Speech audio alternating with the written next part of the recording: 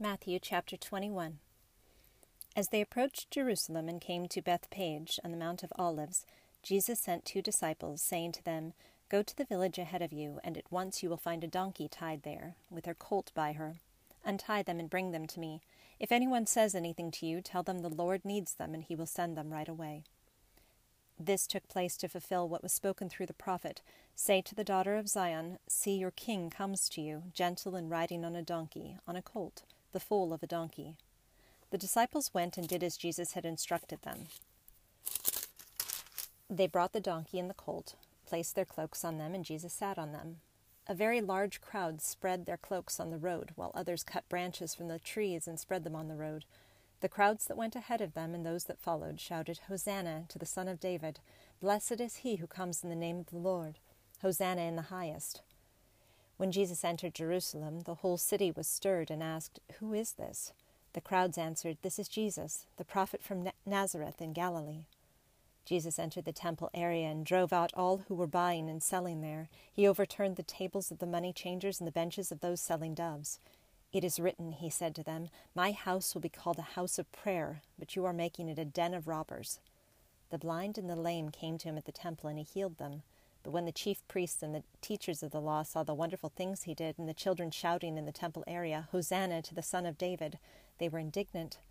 "Do you hear what these children are saying?" they asked him. "Yes," replied Jesus. "Have you never read, 'From the lips of children and infants you have ordained praise'?" And he left them and went out to the city of Bethany, where he spent the night. Early in the morning, as he was on his way back to the city, he was hungry. Seeing a fig tree by the road, he went up to it, but found nothing on it except leaves. Then he said to it, "May you never bear fruit again." Immediately the tree withered. When the disciples saw this, they were amazed.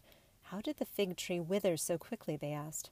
Jesus replied, "I tell you the truth. If you have faith and do not doubt, not only can you do what was done to the fig tree, but also you can say to this mountain, 'Go throw yourself into the sea,' and it will be done. If you believe, you will receive whatever you ask for in prayer." Jesus entered the temple courts, and while he was teaching, the chief priests and the elders of the people came to him. "By what authority are you doing these things?" they asked, "and who gave you this authority?" Jesus replied, "I will also ask you one question. If you answer me, I will tell you by what authority I am doing these things. John's baptism, where did it come from? Was it from heaven or from men?" They discussed it among themselves and said, "If we say from heaven, he will ask, 'Then why didn't you believe him?' But if we say from men, we are afraid of the people, for they all hold that John was a prophet." So they answered Jesus, "We don't know." Then he said, "Neither will I tell you by what authority I am doing these things. What do you think? There was a man who had 2 sons. He went to the first and said, 'Son, go and work today in the vineyard.' 'I will not,' he answered. But later he changed his mind and went. Then the father went to the other son and said the same thing. He answered, 'I will, sir,' but did not go. Which of the 2 did what his father wanted?" "The first," they answered. Jesus said to them, "I tell you the truth, the tax collectors and the prostitutes are entering the kingdom of God ahead of you. For John came to you to show you the way of the righteousness, and you did not believe him, but the tax collectors and the prostitutes did. And even after you saw this, you did not repent and believe him." Listen to another parable. There was a landowner who planted a vineyard. He put a wall around it, dug a winepress in it, and built a watchtower. Then he rented the vineyard to some farmers and went away on a journey. When the harvest time approached, he sent his servants to the tenants to collect his fruit. The tenants seized his servants. They beat one, killed another, and stoned a third. Then he sent other servants to them, more than the first time, and the tenants treated them the same way. Last of all, he sent his son to them. "They will respect my son," he said. But when the tenants saw the son, they said to each other, "This is the heir. Come, let's kill him and take his inheritance." So they took him and threw him out of the vineyard and killed him. Therefore, when the owner of the vineyard comes, what will he do to those tenants? "He will bring those wretches to a wretched end," they replied, "and he will rent the vineyard to the other tenants, who will give him his share of the crop at harvest time."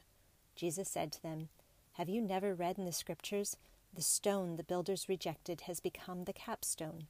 The Lord has done this, and it is marvelous in our eyes'?" Therefore I tell you that the kingdom of God will be taken away from you and given to a people who will produce its fruit.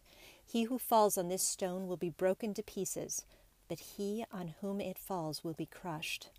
When the chief priests and the Pharisees heard Jesus' parables, they knew he was talking about them.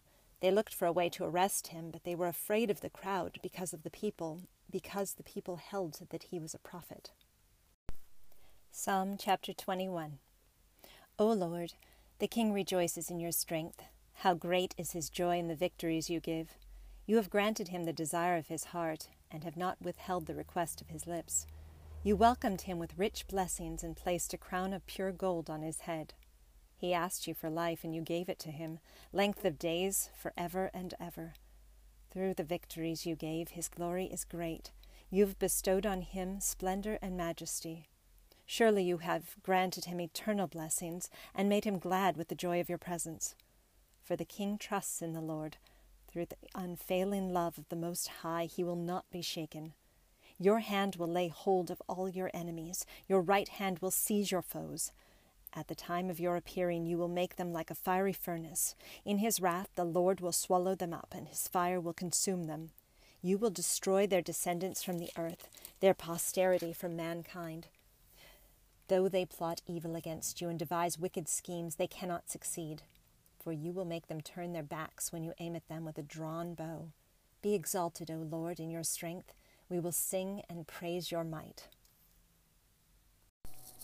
Proverbs chapter 21. The king's heart is in the hand of the Lord. He directs it like a watercourse wherever he pleases. All a man's ways seem right to him, but the Lord weighs the heart.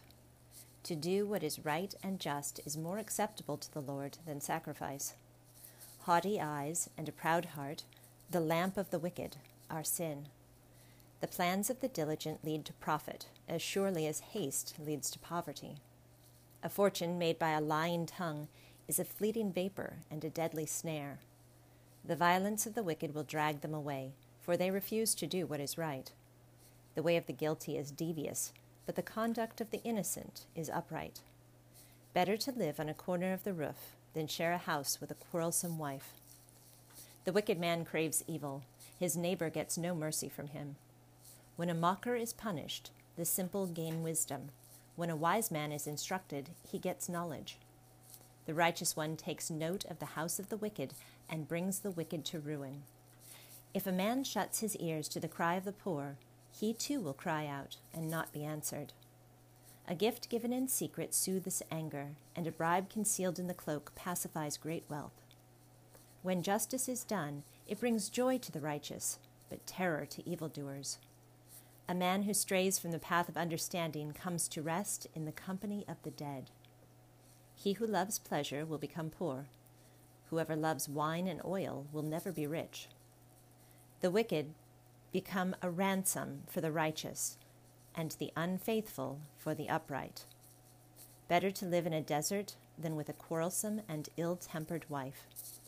In the house of the wise are stores of choice food and oil, but a foolish man devours all he has.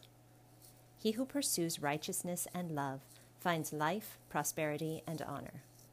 A wise man attacks the city of the mighty and pulls down the stronghold in which they trust. He who guards his mouth and his tongue keeps himself from calamity. The proud and arrogant man, mocker is his name. He behaves with overweening pride. The sluggard's craving will be the death of him, because his hands refuse to work. All day long he craves for more, but the righteous give without sparing. The sacrifice of the wicked is detestable. How much more so when brought with evil intent? A false witness will perish, and whoever listens to him will be destroyed forever. A wicked man puts up a bold front, but an upright man gives thought to his ways. There is no wisdom, no insight, no plan that can succeed against the Lord. The horse is made ready for the day of battle, but victory rests with the Lord.